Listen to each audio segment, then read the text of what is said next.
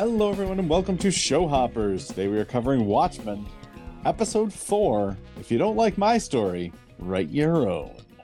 I am Mr. Sal, a high school science teacher, rewatching Watchmen because it's awesome, and I'm watching it this time as I cover it with my co-host and former student, Kurt. Kurt, I had a rough night. Mr. Sal, I want to buy your house and all the property here. Phenomenal. You want to get out of here, don't you?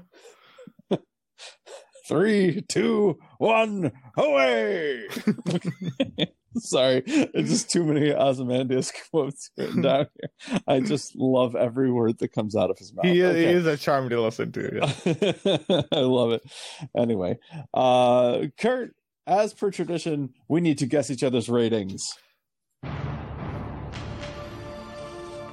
Ratings. So, the Crawfords are not in this at all, not even in flashback. No Judd, no Jane, no Crawfords. I think we get probably more questions than answers in this episode. Lady True is kind of a mystery here. Seems to be in cahoots with Will Reeves. Yeah, seems. What do you mean seems? Seems to be. They are in cahoots. He like pledges his allegiance to her. Yeah. So it's possible that Will and Lady True are in cahoots, and this is all new information. We didn't even know Lady True before this episode. Actually, we heard of her. I think. Yes, so. Yes. I think that the idea of like catapults and this lube man guy, and there are real estate deals. Oh yeah, I think there's so much. This is a very disorienting episode for you, I think. So I don't think you give this one a 10. I think maybe you gave it a 9. All right. By the way, because I think you still are really into the Angela story and Laurie's stuff. I think you like Lady True, but boy, does she introduce some major question marks. I mean, you've been loving. I think you gave it a 10. I think you just love what's going on, and somehow it all ties together into something that you think's magnifico. It's great. Wonderful. You gave it a 10. You gave this a 10. Well, I tell you, it does all tie into something that I find to be pretty great, pretty wonderful, pretty amazing. But even on second watch, this is my least favorite episode so far. I gave it a 9. Okay, good. I also gave it a 9. Okay, wonderful. And yeah, basically for the reasons you said, like there's just a lot of questions that are made, which isn't a bad thing. Mm-hmm. There's also not a lot of answers. I mean, the biggest answer is, okay, I guess I know what picked up the car and that Will's in cahoots with Lady True. Yeah, and I guess it's a bit more than Vite. So it's just a bit more answers. Yeah, I don't know. I guess we get some answers with Vite, but I see how he gets the Crookshanks and whatnot. He's not their he's their master, but he's certainly not their creator. Right? Is that a little viewpoint on that? And that I'm your master, but I am most certainly not your creator. Yeah, and he's stuck somewhere, right? And we see him, he catapults them into the sky. 4 years. Thanks. Yeah, so I thought we learned.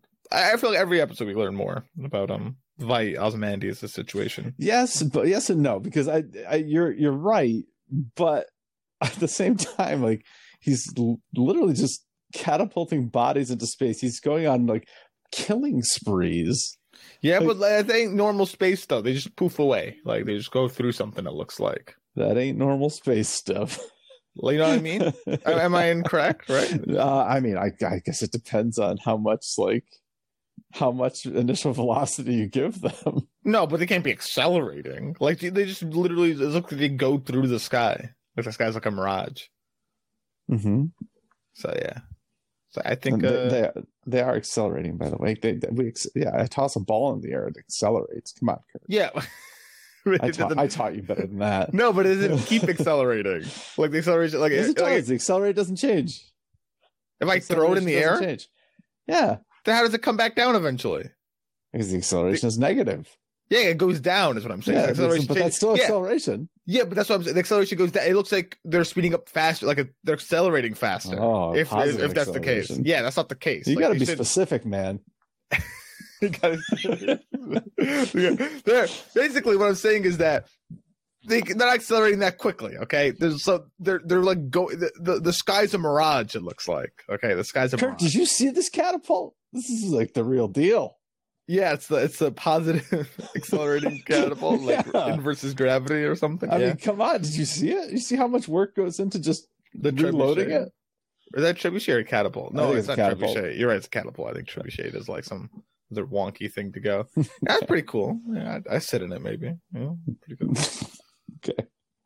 Well, at any rate, this is I think it's a really good episode. There's a lot that I love about it, and especially in retrospect. But I do think that this episode is a very similar way to the way that you thought of Axis Mundi, which is season 2, episode 1 of The Leftovers, which is it's interesting, but it's a lot of questions, and it makes subsequent episodes so much better. So you kind of punt a little bit on this episode in order to make subsequent episodes better. All right. Okay, we'll see. That's the way I kind of view this episode, but it's not to say I don't like it, because I really do like it a lot. I love a good punt. I'm not big into baseball, but I love a great punt. Okay, fantastic, phenomenal. Sorry, that's got to be my new thing. I think I know who your favorite character is for the episode. Dude, just because I've quoted Adrian Veidt like it is Adrian Veidt. You're lying to yourself. It's not Adrian Veidt. I haven't heard a single Angela quote. I don't even know if I could come up with one. Cal, why did you tell him the truth? You didn't say that. Anyway, all right. So let's take a stab at each other's favorite scenes here. All right. I think that Angela is the most interesting character to you, followed closely by Laurie. Although I think you like Will Reeves a lot too. I think there's just too much confusion about what Will's motivation is at this point and how he's working with Lady True. So I don't think you select any Will scenes. The big scene that Angela and Laurie share, there are 2 of them. There's the one in the vivarium, which with Lady True, and then there's the one in the car with Agent Petey. When I think you kind of dig Agent Petey, so I'm going to say that the car ride over from police headquarters to Lady True's place, where Laurie is talking to Angela about her trauma, and that the mask covers or helps you hide from the trauma. I think that's your favorite scene. All right.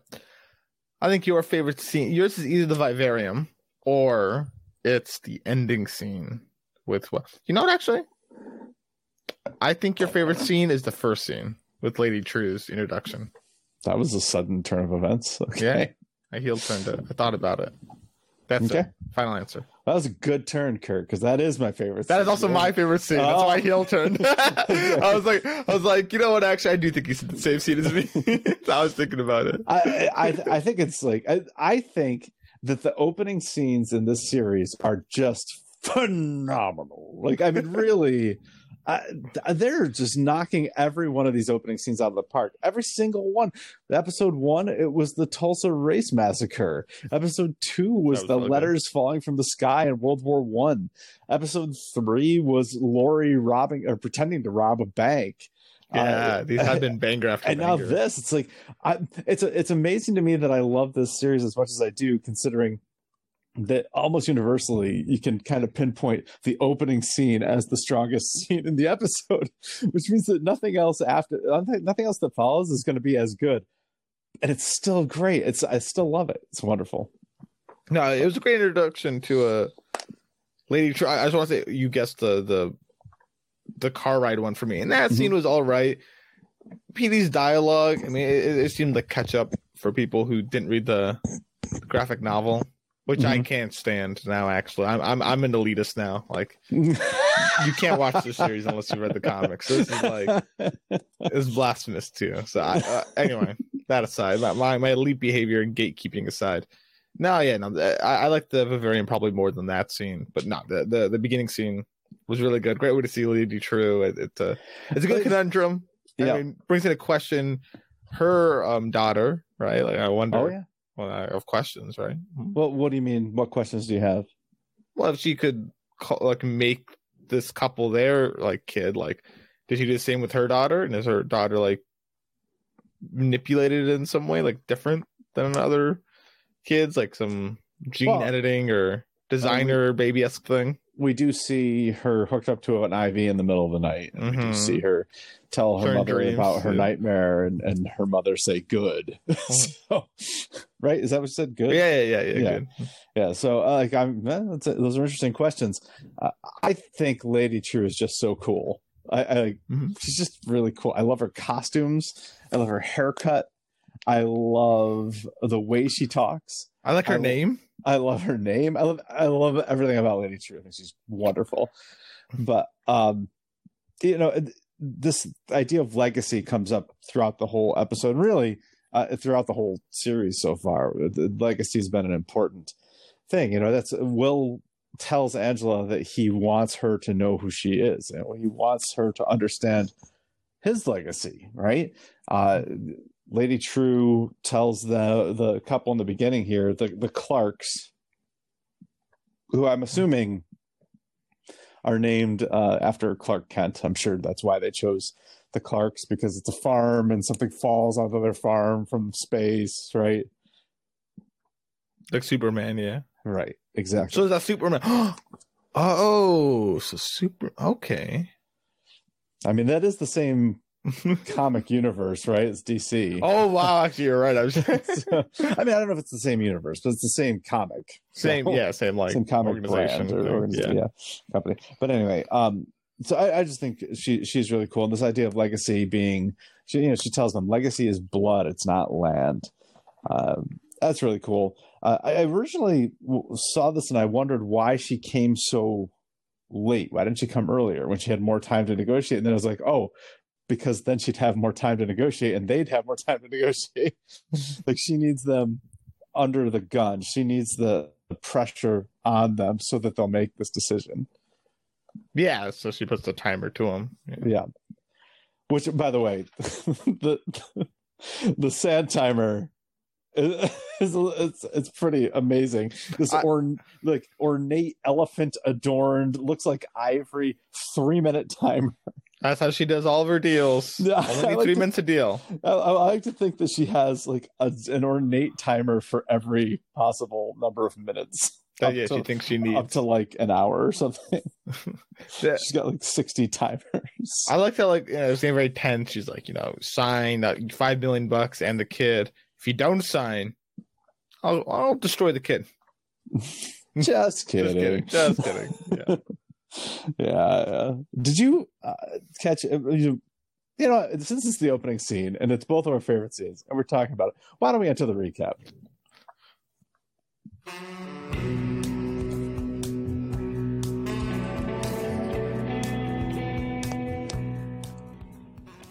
So the scene opens, and I don't know if you caught this or not, but it's this Clark farm. They're selling very fresh eggs, like the freshest of eggs. Yeah.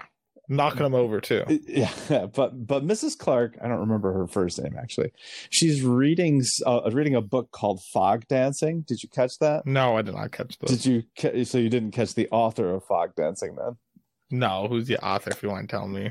Max Shea. Oh, so Shea back from the Black Freighter. Yes, the author of the Black Freighter from the graphic novel, Max Shea. As the writer of Fog Dancing, which is what Mrs. Clark is reading here. I'm sure it's just a wink and a nod. I don't think it means he's anything. not still alive. No, he died in definitely explosion. Not. Yeah, exactly. So anyway, she breaks some eggs. I assume this is her husband. They have a nice night anyhow. They do a puzzle, have some nice dinner, and they go to sleep. They turn out the lights, and Lady True shows up just at that moment. And actually, she's a trillionaire, not a billionaire. And what she's building is much more than a clock. And she does come out, but only when it's really important. And for the next 3 minutes, these are the two most important people in the world. Flattering. Very, very. She wants their house on all 40 acres in exchange for legacy. And she thinks that they think that their land and their house is their legacy, but that's not legacy. Legacy is blood, she says. And she made them a baby. She took the liberty. Just, they've been having trouble having a baby. They did try fertility clinics. So she knows this, and she made them a baby. She was successful where the fertility clinic was unsuccessful. So I believe that this is like genetically both their babies, but I do think it's comical. She just got a random baby and gave it to them, and just saying this. That would be funny. No, not to be undersold here. She also deposited $5 million in an account for them. So they sign almost instantaneously. Something crashes to the ground from the sky, and they say, "What is this? What is that?" And she said, "That is mine." So we don't get to find out in this episode what it was either. Yeah, I know. Maybe a baby Superman. Who knows? Baby. Could be little Clark Kent. All right. So that is our favorite scene. I think a lot of it. I think it's the longest scene in the episode. It's pretty like long. 6, 7 maybe minutes. Yeah. It's more than 3 minutes, right? Because the elephant timer was 3 minutes. Oh boy. Anyway, all right, so let's move on. Angela scrubs down the bakery. She's trying to eliminate any signs of Will being there. She just demolishes the wheelchair and accidentally burns the note that fell from the sky, the watch over this boy. And then she gets a call from the Greenwood Center. They've identified a new family member, and they say, "Thanks for entrusting your what to the Greenwood Center." Did you catch it, Kurt? Thanks for entrusting your had a DNA to legacy to the Greenwood Center. Legacy is everything. So then, like, family's everything. The Fast and the Furious, so legacy is everything. And Watchmen. All right, there you go. Family. So she's off to the Greenwood Center. She's going to break in semi-illegally because she calls in and says, do you semi-illegally? You go as if he's made a little better by lying. Exactly right. She gets her acorn. This is pretty cool. I like this. To see the family tree, you get this like encoded acorn that you put in the tube, and then it like literally makes a holographic tree. I mean, it looks cool. I had a little faff. I mean, I'm sorry, a little what? Like a little fat. Like it's unnecessary. It could just be like on the screen. We don't need the whole like put the acorn and see the literal tree come out. It's a little much. This is a big deal though. Like there's a lot of tech for this. Like it's a lot of tech, but I do think there should be some ceremony to this. This is a big deal. This is people like who lost relatives who they'll never know. They didn't know even existed because of this massacre. Like this is people finding their own history. Like, and it's not just like, 5 generations removed. This is grandparents.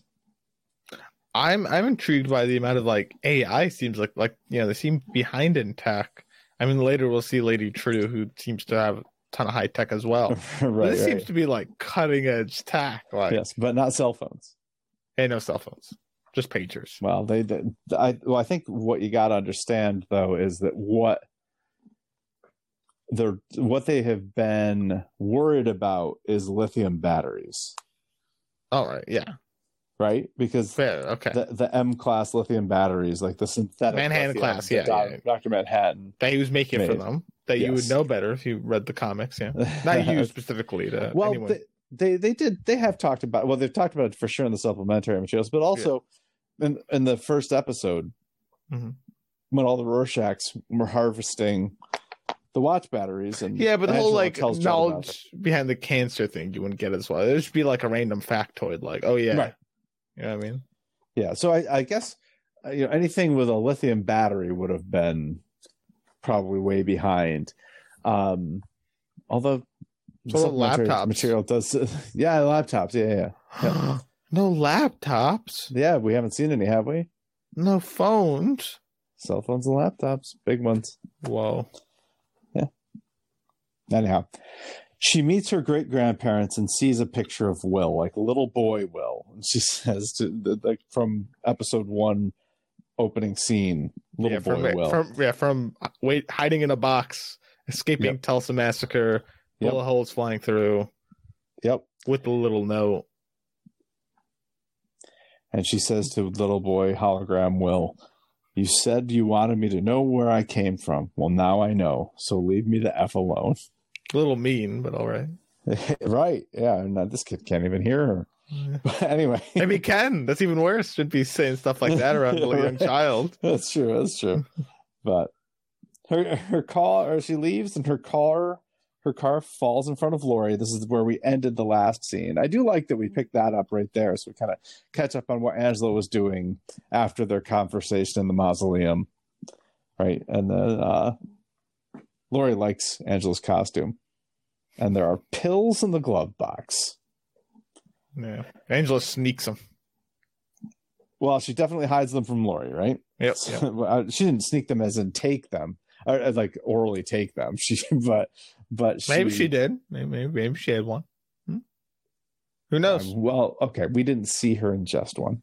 Will's been alive for 100+ years. These pills got to be good for something. He was pretty hell bent on having those pills when he was handcuffed in Angela's bakery. Anyway, Angela, I lost my place here.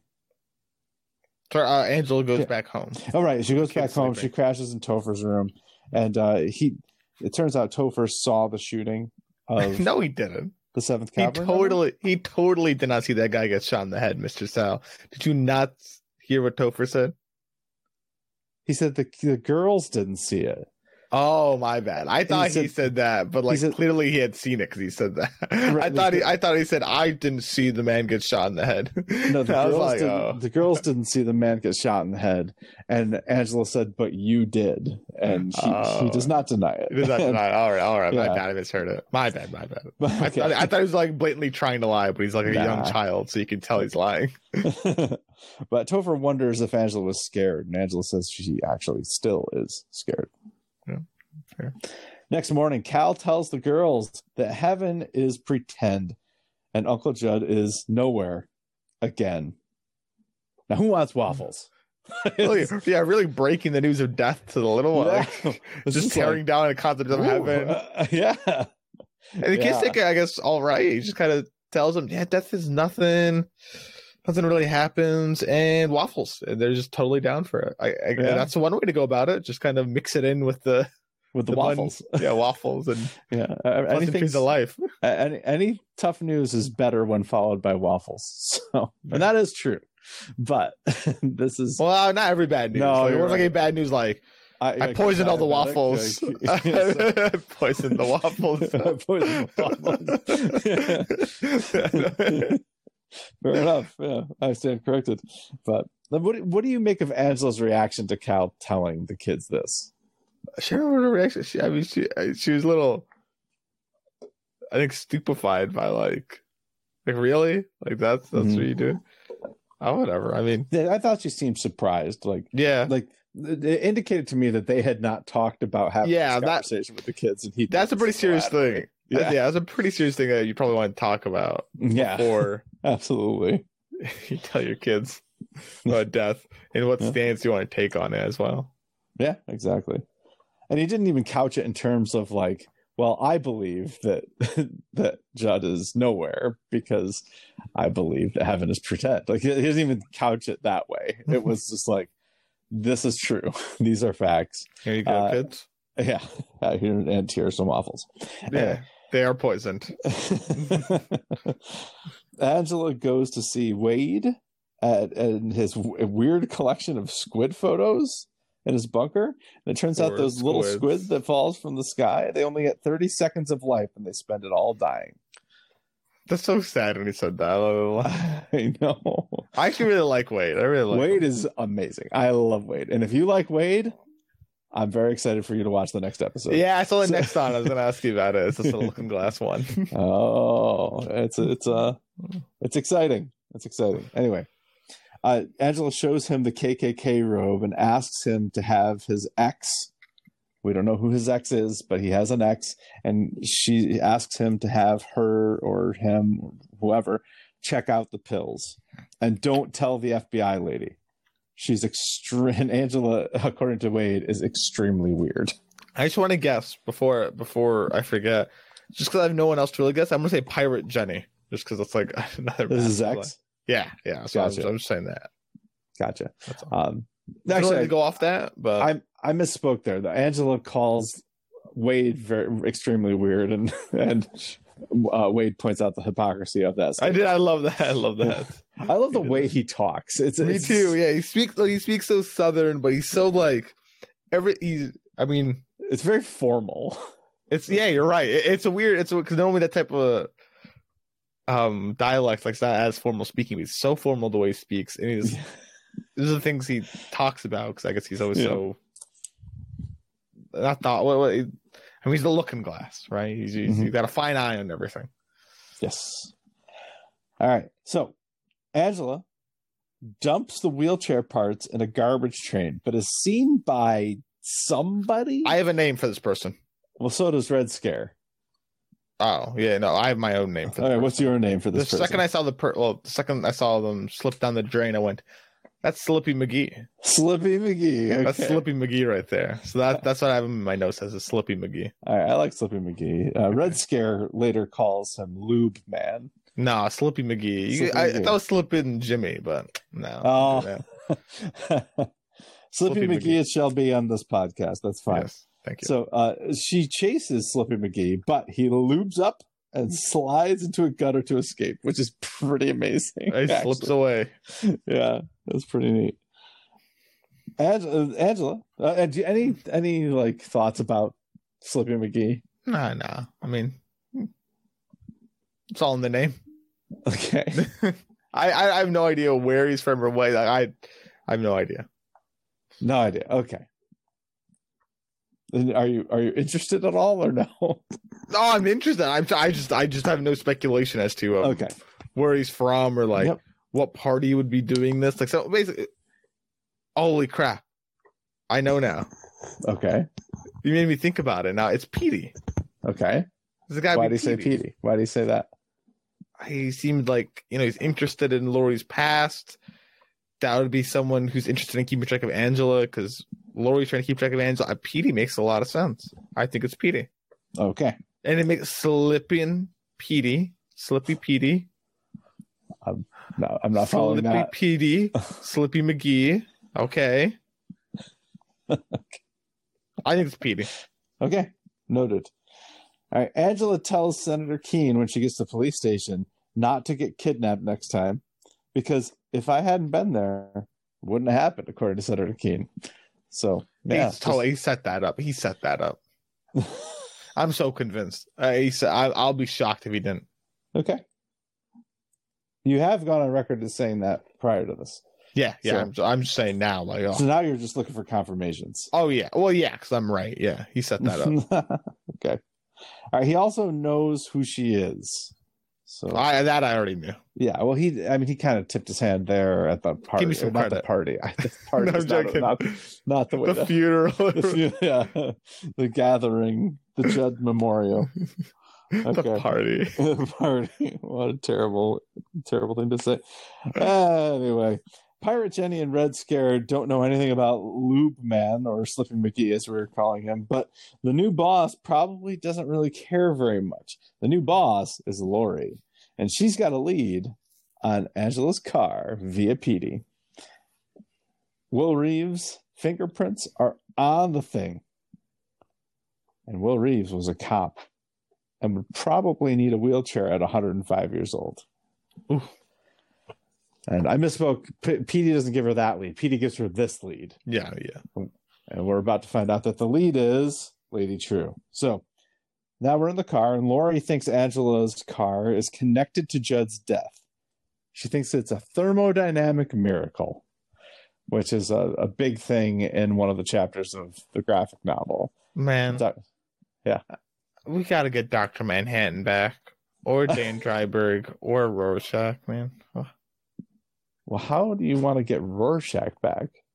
Dr. Manhattan. Oh, brings him back. Oh, interesting. Just he like takes his fingers and he does like the emperor like lightning pose, and boom, Rorschach. Okay. All right. Well, Laurie's ex used to talk about that. Laurie's ex, of course, in this case being Dr. Manhattan. Dr. Manhattan talked about thermodynamic miracles and how every life is a thermodynamic miracle. But he was no Cal, who she talked to today. I mean, that gets a rise out of Laurie. Does.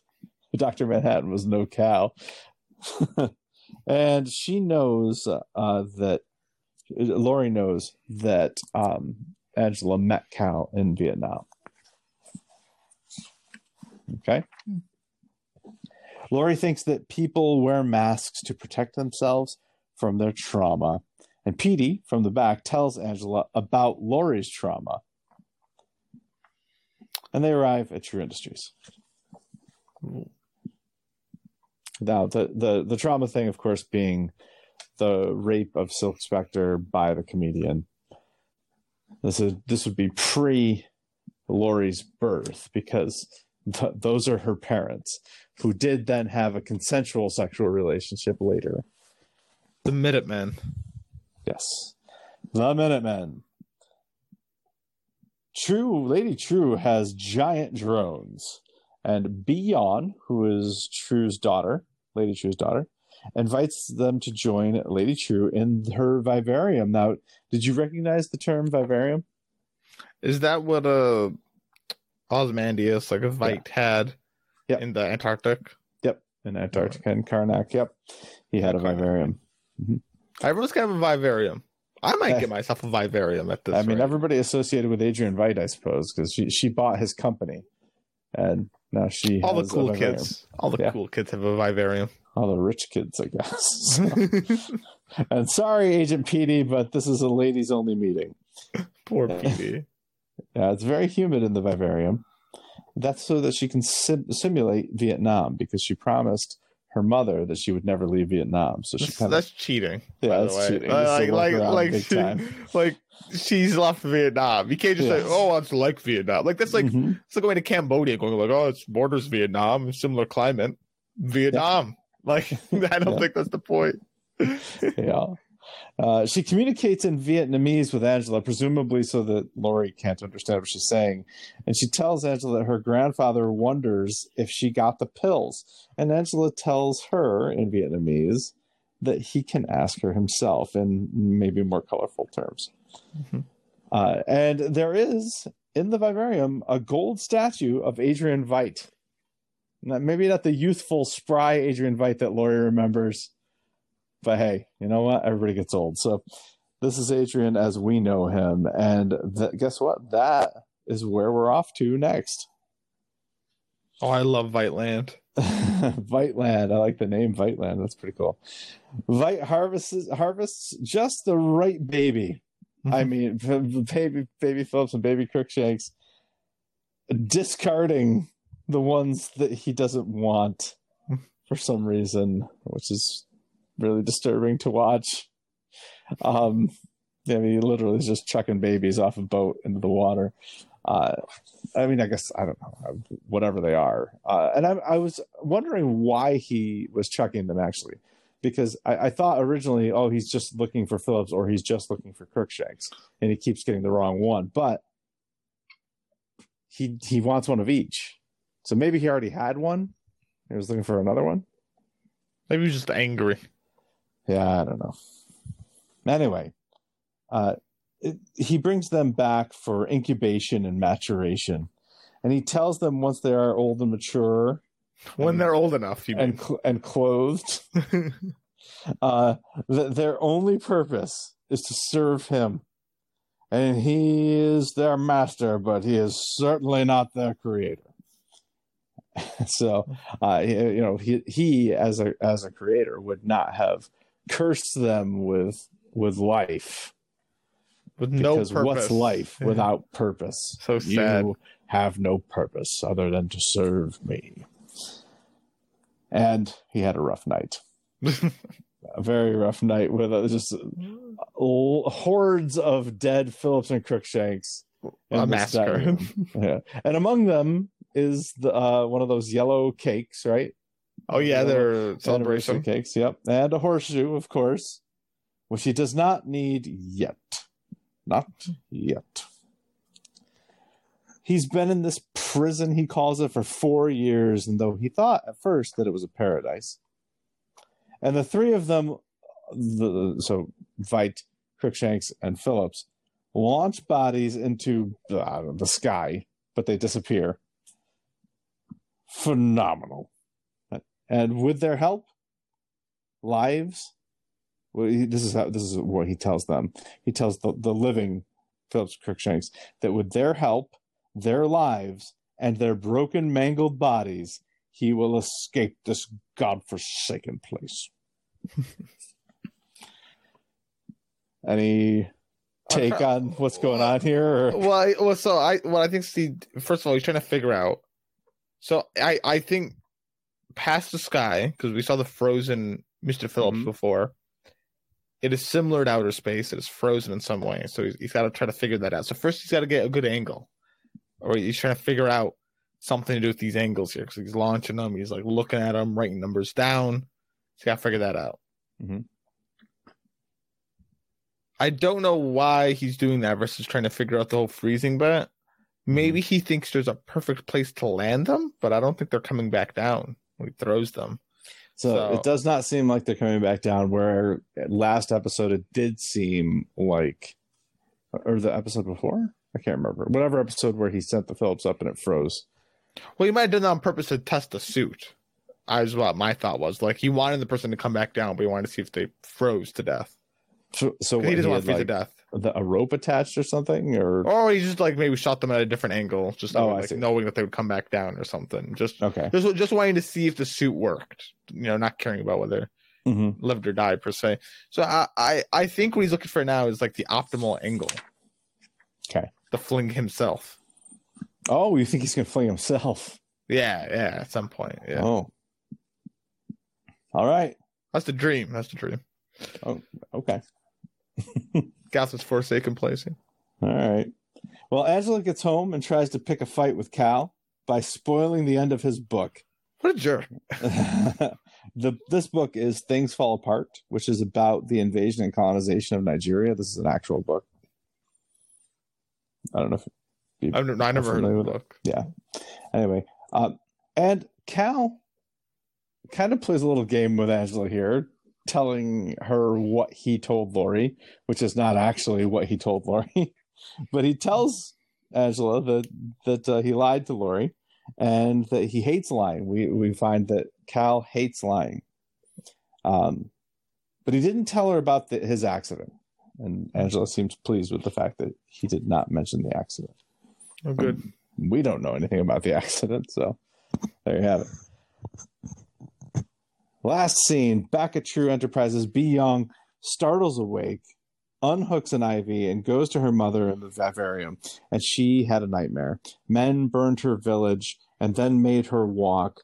Her feet still hurt, even though she was laying down sleeping. This dream made her feet hurt. And Lady True is such a good consoler. As a parent, I can really relate to that. Congratulations. Oh, thank you. Thank you very much. Yeah, because we all know how much on Show Hoppers we love when people tell us about their dreams. Hey, all fair. She didn't go too much into it. No, this is good. This is how you should tell people about it. This is fine. Yeah. Yes. She's just scared.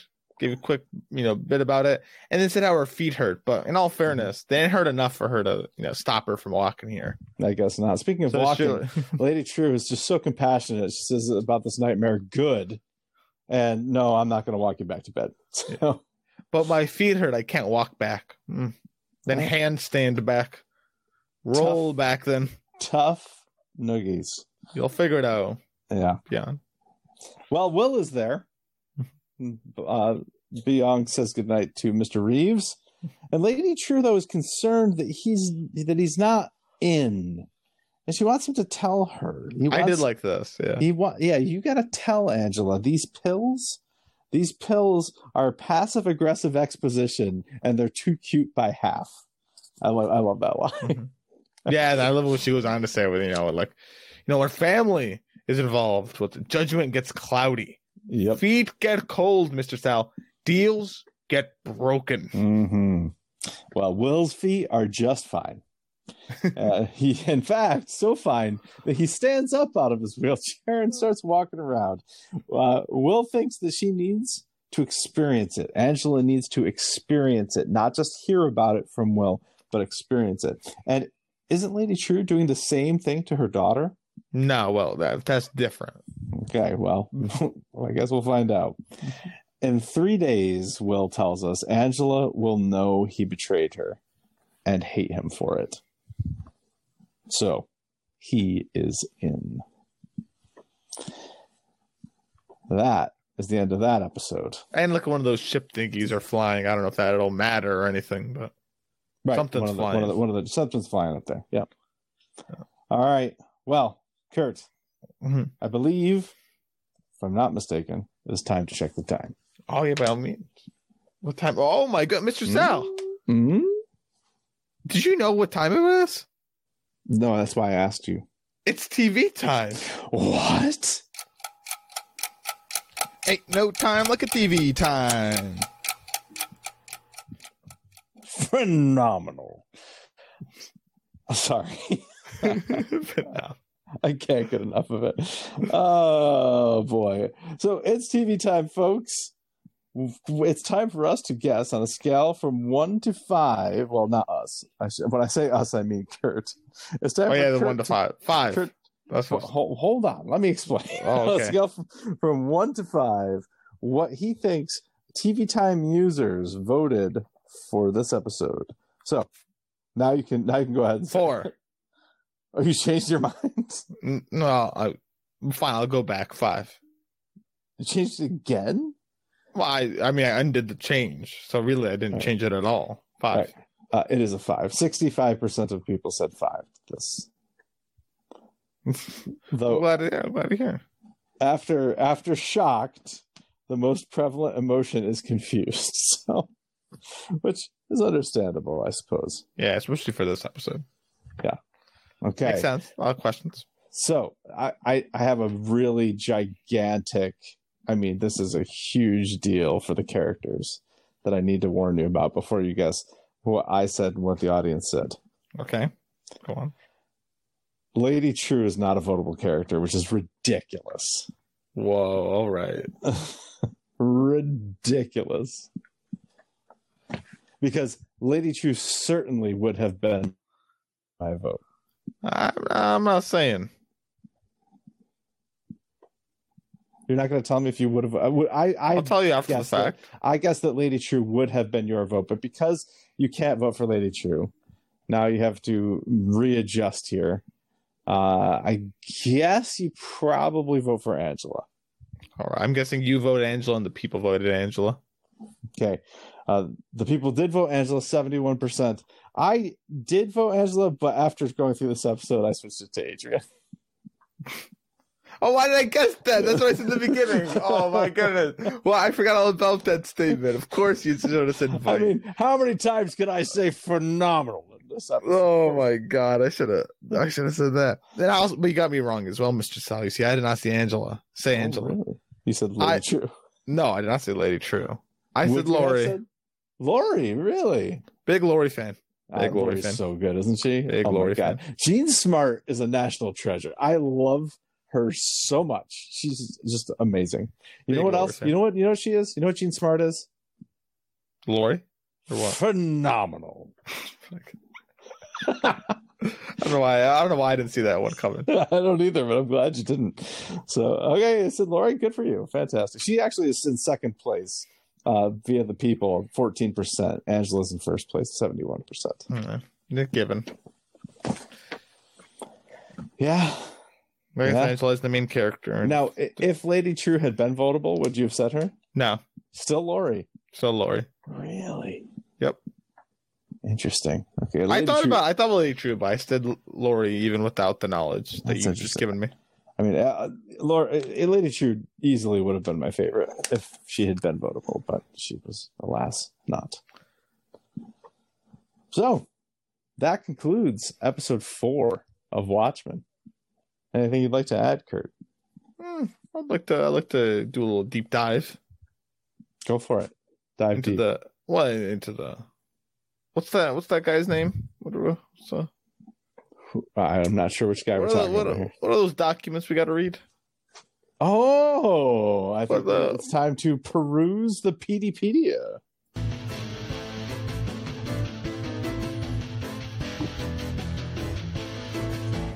Sorry, it's just so hard to remember Slippy McGee sometimes. I mean, Slippy McGee. Agent PD.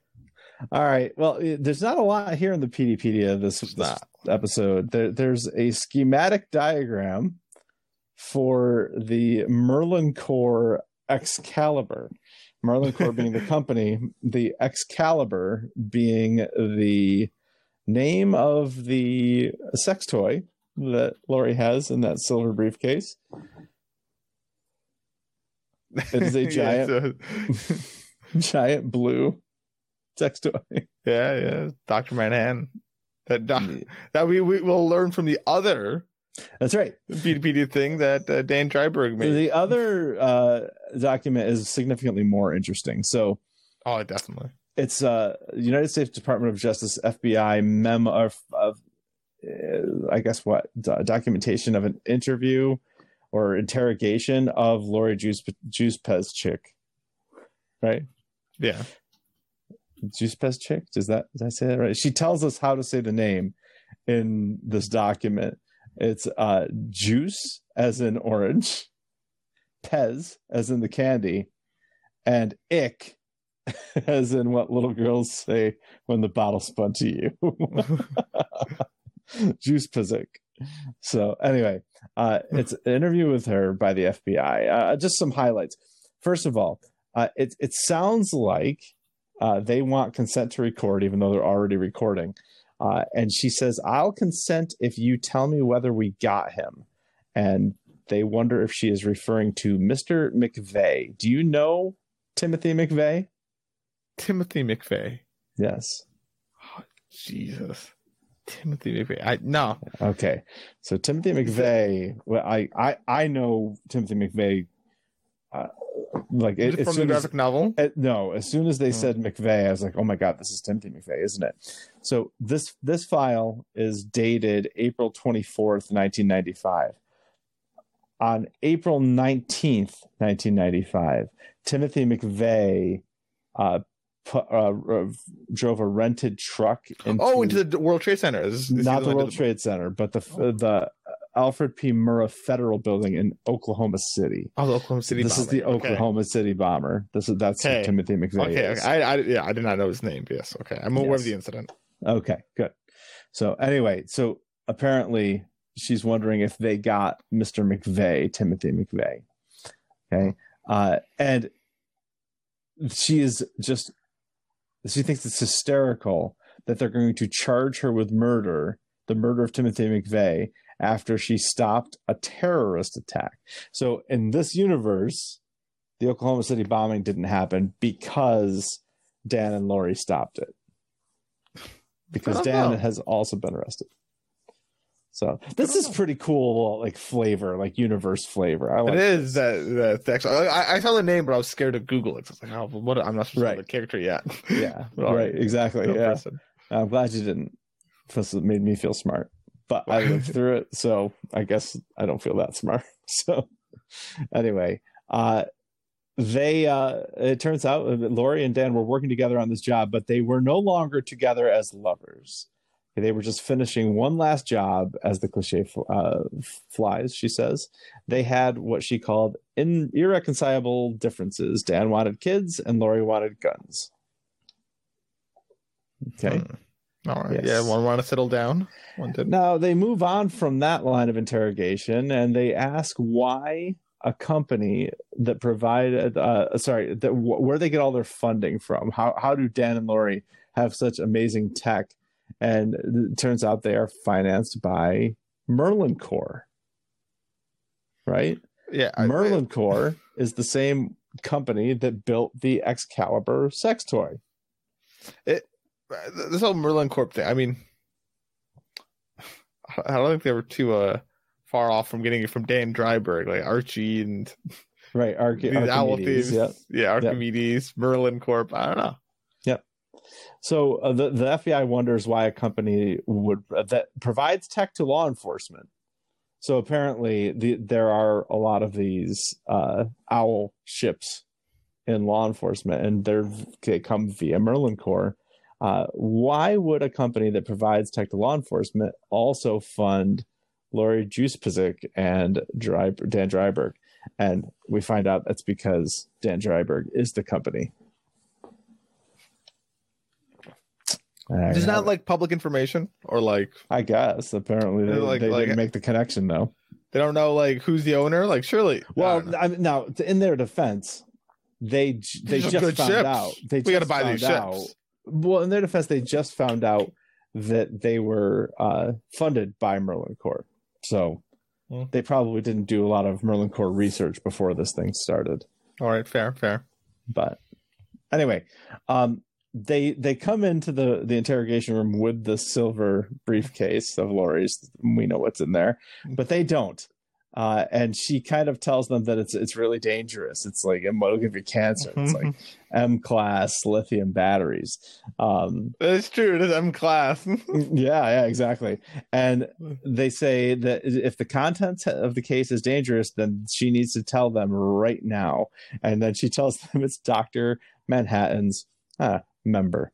Anyway, she tells them exactly what it is, and they think that she's joking. But it turns out that the reason this was made by Merlin Corps was that Dan was convinced that Lori was still in love, or at least had feelings for Dr. Manhattan. And so Dan made this big blue sex toy as a literal FU to Lori. It's pretty funny. But she does kind of enjoy it seems. It's pretty funny. Yeah, but she wants to walk. She wants out of here, and she says that if they don't let her walk, she might have to talk. And what does she mean by that? Well, tell your boss, meaning the president, Robert Redford, tell your boss to tell his boss, meaning to tell his boss. So three bosses removed, to tell Gatsby. Now Gatsby is Robert Redford, the president, because he played The Great Gatsby in the original movie. That Lori Juspizik knows what really happened on 11/2. Okay, and 11/2, of course, is the day of the DIE, the Dimensional Incursion event with the giant squids. Right. Yeah. Nice. Okay. So there you have it. So this document is pretty interesting. I do enjoy this one. Yeah, very nice. It was pretty short read. It's great. Yeah, I mean, I think it's mostly just flavor. I don't think it really is like meat and potatoes here. I don't think it's. You don't learn anything super new. I mean, right. I guess you know a bit between the ending. I think between Dreiberg and Lori. I don't know how much they talked after this or whatever have you, but you know, we kind of know what. Like, I was wondering if they're still like in love or whatever have you. Right. I mean, Senator Keene did use Dreiberg. Lori seems to care for Dreiberg still. Right. But here she puts on a tough... Maybe she's just doing a persona because, you know, she's front... I did like how they redacted things in it. There are lots of redactions. Yes. It makes you go like, come on. Like, why? I'm just like a omniscient viewer. Let me see the omissions. That's right. Who are you omitting it from? Like, come on. That's right. Exactly. Oh boy. All right. Well, Kurt, anything you'd like to say further on this episode?